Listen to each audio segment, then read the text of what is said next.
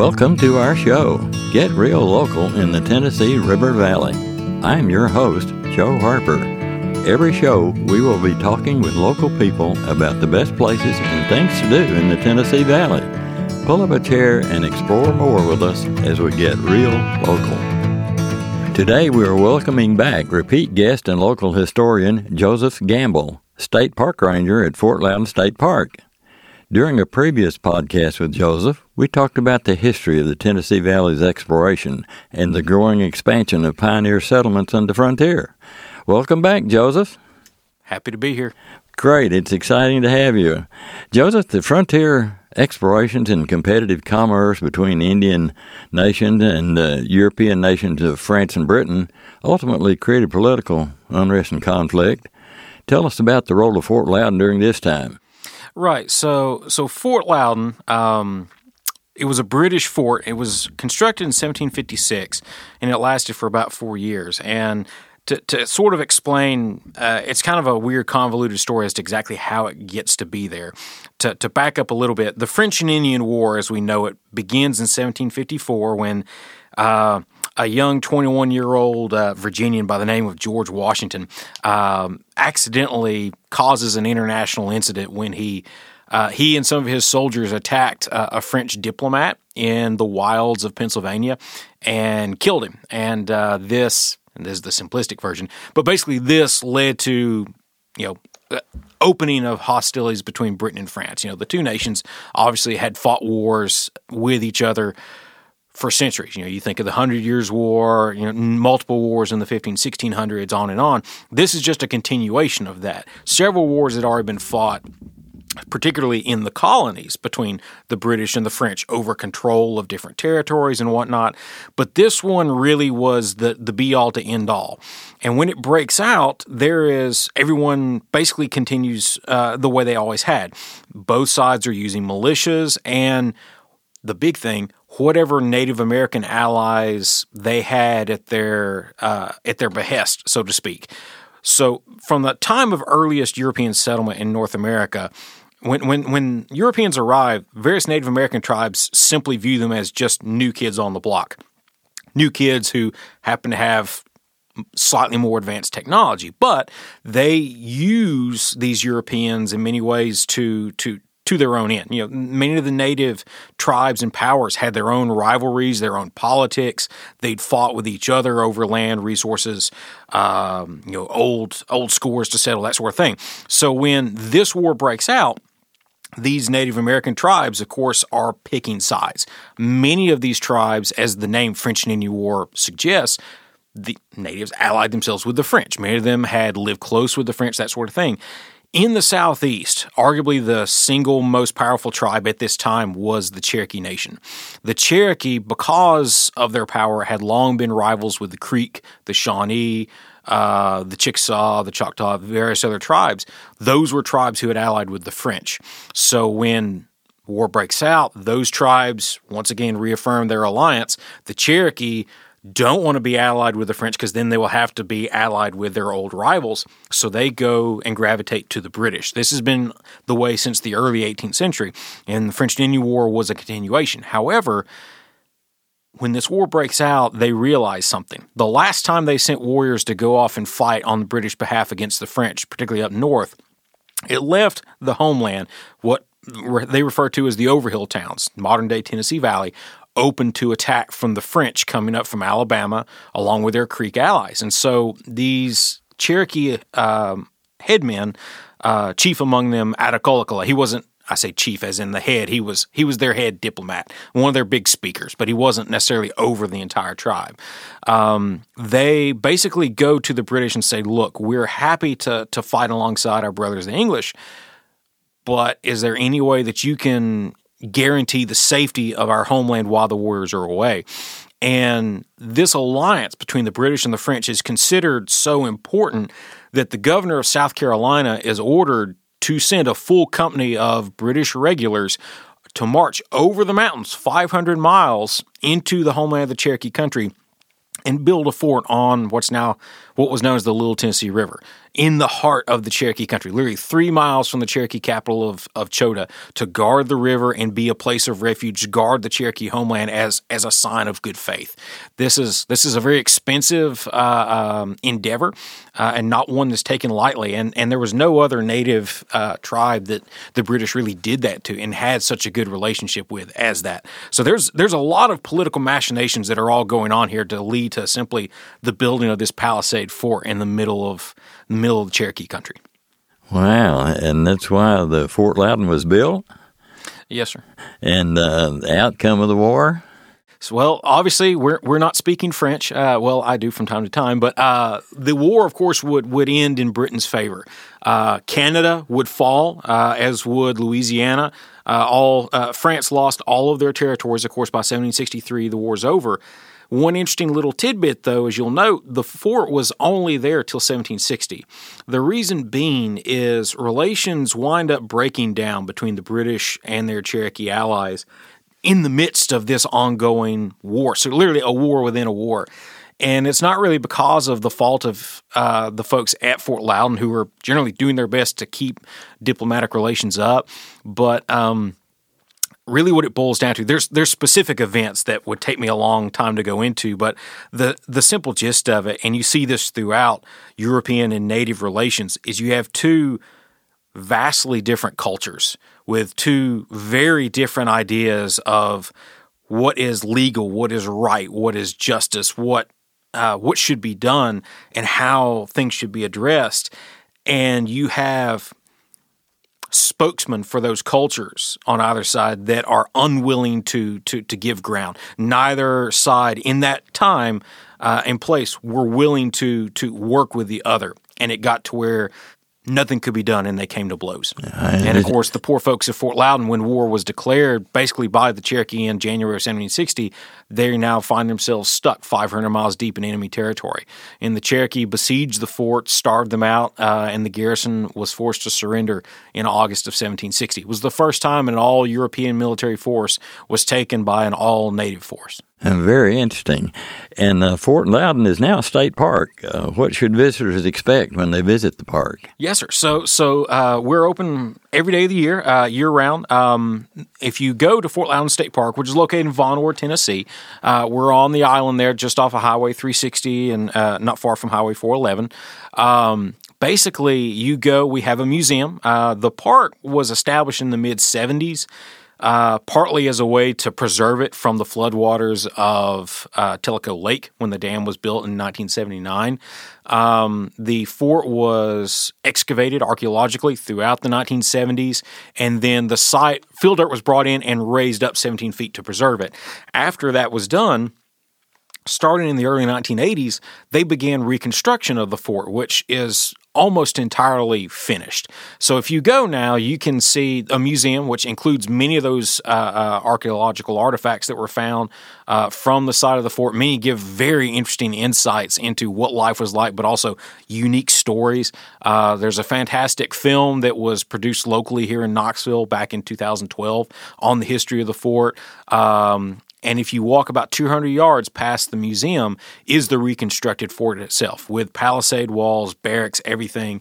And you're welcome to walk through and tour at your own leisure throughout the summer and most of the year. There's usually at least one living historian down there, park staff dressed out, talking to folks, answering questions.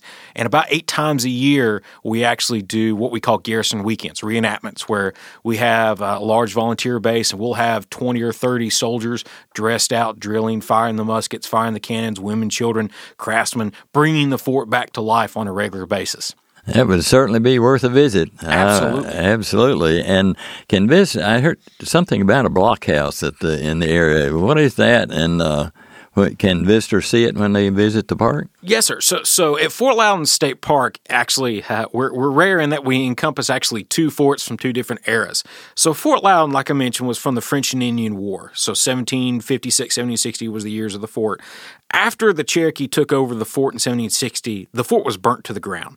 This remained Cherokee country, of course, on through till after the American Revolution. Well, after the American Revolution, you have increased settlement in this area. You know, the British are no longer keeping people from settling west of the Appalachian Mountains. The U.S. government doesn't have the money to pay pensions, and so they give people land grants.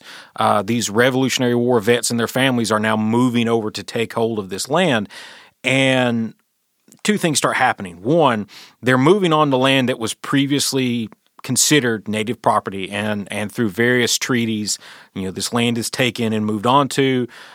Sometimes they don't have trouble, sometimes they do, but a lot of them are very nervous. So we're talking the late 1780s, early 1790s, so before Tennessee is truly a state.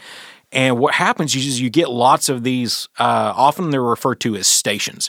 They're basically privately built forts where someone would have enough money and they would have a bit of land and they would get together with their neighbors and they would build some form of, you know, a quote fortified structure, maybe a palisade or a blockhouse, which a blockhouse is, it looks sort of like a short squat tower. Basically, the idea was you would build one of these like off to the side of your home.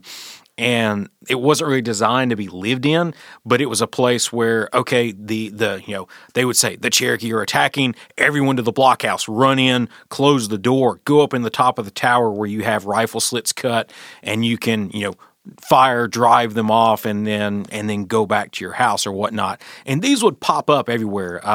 Little side story: my family actually comes to East Tennessee in this same way. Josias Gamble. And his brother Moses. Moses was my fifth great-grandfather. Josias was given a land grant for his service in the Virginia militia in the American Revolution in what's now Blount County, just behind, not far behind where Heritage High School's football field is.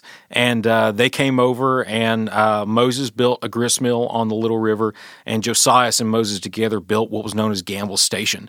The only account really we have of it was an incident in the early 1790s when there was, and this was commonplace, someone spread the rumor that a group of Cherokee had stolen some horses. And of course, they started getting together the militia to go after them. And they wound up meeting at Gamble Station and getting together to go off and find some Cherokees to attack. Because a lot of times this was hearsay and they didn't really have culprits or whatever, and it was an excuse for border violence. And Governor William Blount, of course, trying to prevent this from happening, rode all the way from Knoxville to Gamble Station, basically, and managed to calm these guys down and convince them to go home. But as this sort of leads into my next bit, where these privately owned forts and these settlers come in, that's the big issue, is they're facing off against local Cherokees, and they occasionally have, you know, violence where someone would get killed, horses would get stolen, livestock, all these sorts of things. And the U.S. federal government starts to realize that we're creating a problem here when we keep sending in these settlers, and you have this cultural friction. Something has to be there to temper it. And so you start seeing the establishment of true, actual U.S. Army fortifications. The big one in the area was Fort Southwest Point in modern-day Kingston, Tennessee. And it's called Southwest Point because it was quite literally the southwest point of United States property, territory. And it was out of there that they managed these others. And the one that we have on the park was the Tellico Blockhouse.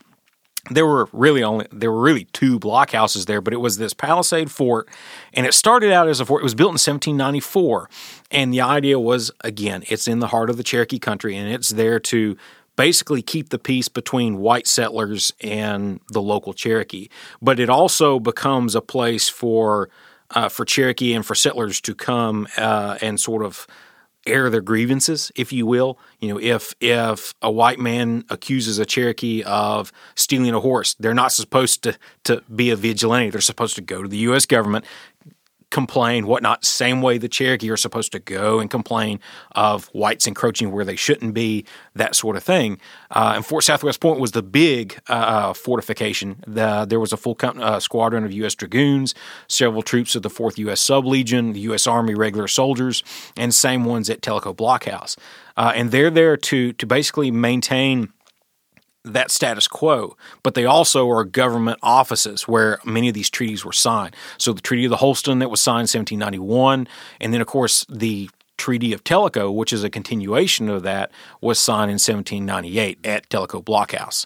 And then the final thing with the Tellico Blockhouse is it becomes home to a factory, which factory in those days was simply the office of a factor. The idea was the U.S. government begins this idea of assimilation, this idea where Cherokee should be, quote, civilized. Many days we would call this sort of a form of cultural genocide where you're basically trying to convince them to set aside their culture, language, clothing, ways of the Cherokee or whatever their tribe may be, and take on that of Western Europeans. And so teaching them European styles of farming in rows, farming cash crops like cotton instead of just food, teaching them to be blacksmiths, teaching them to read and write, teaching them to do all these sorts of things. That was done at the Tellico Blockhouse, which is part of Fort Loudon State Park. And you mentioned Gamble Station, so you certainly have a connection to the history of the Tennessee Valley, don't you?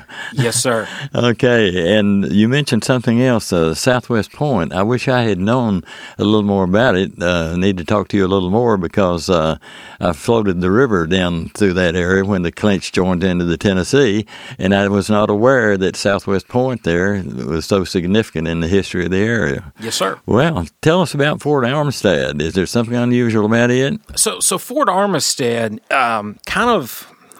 to sort of piggyback off of what I said with the blockhouse and factories, starting in the late 18th century, when settlers started encroaching in on the area, it's one of those things where it's not always written down, but it's known in the minds of many of these settlers and in the United States government that even though there's small treaties, there's small land grabs that are being done, the end-all idea is, in their mind, we want all of the native peoples in this region to either assimilate and become U.S. citizens like your white settlers, or to leave.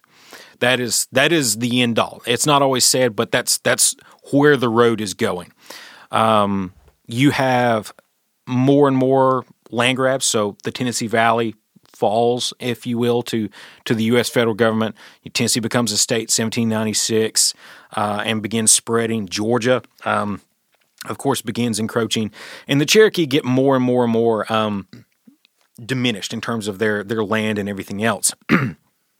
And finally, this comes to a head in the 1830s with the passage of the Indian Removal Act, what we know as the beginning of the Trail of Tears. Now, of course, Andrew Jackson gets the main burden of guilt for this, and I'm not taking that away, but it was something that a great many people agreed on. Very few people that we know of were against it. Two famous among them were, of course, David Crockett and Sam Houston. Sam Houston famously had his falling out with Andrew Jackson because of his disagreement. Sam Houston, also from Blount County, from Maryville, had been adopted by the Cherokee, was a great friend of them, and actually left and went west to Oklahoma to live with Cherokee once they were removed. David Crockett was voted out of office because of his opposition to the Indian Removal Act, and of course went to Texas over this in the 1830s. But when the official decision is made that basically we're going to round up these Cherokees and force them westward on the Trail of Tears, you have to have outposts created as staging areas. Fort Armistead was that. Fort Armistead, located in the Cherokee National Forest, it's a site that's owned and protected by the U.S. Forest Service. In its original iteration, it's set right on the old Unicoi Turnpike, which was the main path through this area over the mountains from North Carolina. And basically every Cherokee person from North Carolina who went on the Trail of Tears was rounded up and passed through Fort Armistead. It was a U.S. Army post. The soldiers would gather these Cherokee people and would get enough of them together and then send them on west from there. And there were literally, we don't know exactly where, but there were essentially almost like holding pens for these Cherokee. As they came, they would be placed and then sent west under guard. But yes. Very good, very good. And are there other places nearby that visitors would want to visit to learn more about the Trail of Tears? What other places would they might want to see? So, of course, Sequoia Birthplace. There are a few other local museums that, of course, talk about it. The East Tennessee Historical Museum obviously comes to mind, one of the best museums in all of East Tennessee. But the big thing with the Trail of Tears that you could go to learn, one being Red Clay State Park, which is down in Bradley County. Red Clay State Park is protected as the last Cherokee council grounds before the removal. And they have a fantastic museum there, and they have wonderful grounds and fantastic park rangers and museum interpreters there to talk about that pivotal moment in Cherokee national history when they were still in their native land and about to be pushed westward. I see. Well, Joseph, thank you again for stopping by and sharing these stories with us today. It's been very informative. I've enjoyed it. I have places to go and see now as a result. Absolutely. Well, Joseph, thank you for sharing that with our listeners today. And I want to thank you to all of our listeners for joining us today. If you want to know more about this story or more about the Valley Watershed, visit the website at explorertrv.com. That's explorertrv.com. Join us next time with more local stories from the Valley. A big thank you to our sponsor, Tennessee Valley Authority. If you have a great story or want to learn more, follow us on explorertrv.com. That's explorertrv.com.